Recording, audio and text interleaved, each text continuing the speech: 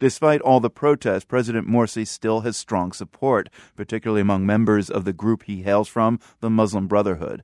Gehad El-Haddad is chief advisor to Egypt's Muslim Brotherhood. He joins us now from Cairo. Mr. Haddad, President Morsi says he will hold a dialogue meeting tomorrow. Who is he going to talk to? There are many parties at the moment that have submitted names that they want to talk to, last of which just now is the Gehad El-Haddad party, the Revolution Tomorrow party.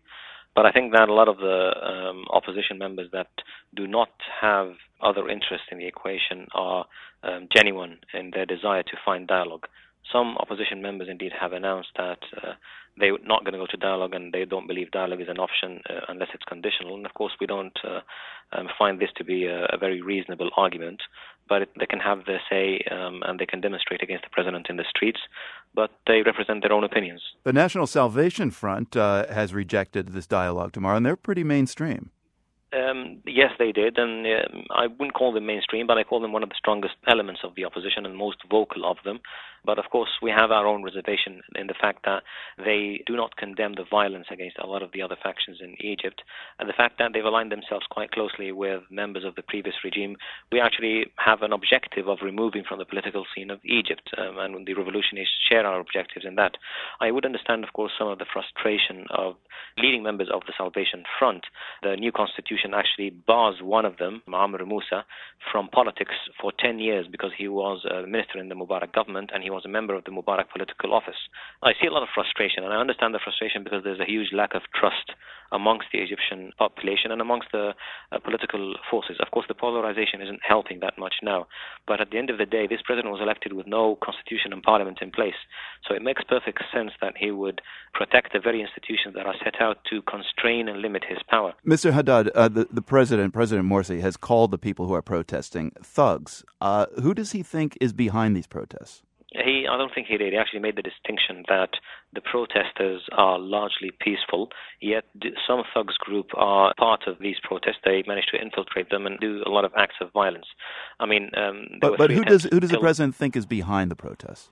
He didn't clarify. He basically left it to the judiciary and the prosecutor general to do that on his behalf, which is a wise thing to say. I mean, it wouldn't be taken lightly if a president points the finger at specific individuals without providing enough legal evidence.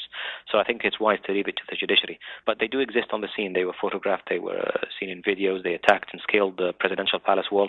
They even attacked the presidential motorcade and heavily injured one of the drivers. Is President Morsi prepared to push through the draft constitution despite all the opposition to it? Yes, the opposition is still representative, and I think that at the end of the day, they can't speak for the majority of the Egyptian people, and we've seen that in the demonstration held by President Morsi supporters next to Cairo University, where the numbers escalated all the way up to 6 million plus, almost triple or quadruple the numbers of the opposition in their protests. What about the emergency powers President Morsi took by decree a few weeks ago? How long will he hold on to them? He didn't really take new powers. He provided immunity to the Constitutional Assembly and to the Upper House of Parliament, the only other two elected bodies in Egypt. The immunity that he has on supremacy acts is actually part of the Constitution of Egypt of 1971. How long will this exceptional situation remain? 8 days. 8 days. 8 days from now or 8 days after the vote? No, 8 days from now. In his address yesterday, he said that at the time of the announcement of the referendum result, his constitutional declaration is null and void. I mean, you can certainly understand why Egyptians are angry and also suspicious because former President Mubarak, his state of emergency lasted decades. No, but this is not a state of emergency, and this is only a protection to two levels of acts of the president. Of course, nothing to do with the state of emergency. It doesn't even provide any power to the police or the judiciary or any other part of the state. It only protects the presidential constitutional declarations and the presidential legislative issued laws. So you're saying that the tens of thousands, hundreds of thousands of protesters are just misinformed? I think many of them are, and I also think that the real issue that they're protesting is the lack of trust in President Morsi, because he has indeed announced this exceptional status, which was nothing new actually legally, but then again, judges differ on that.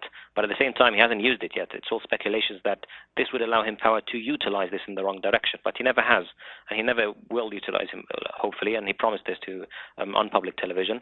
We only have 8 days left, and we hope that no situation arises that will require the need for him to use this power. Gehad El-Haddad, Chief Advisor to Egypt's Muslim Brotherhood. Thank you very much for your time. You're most welcome. Thank you.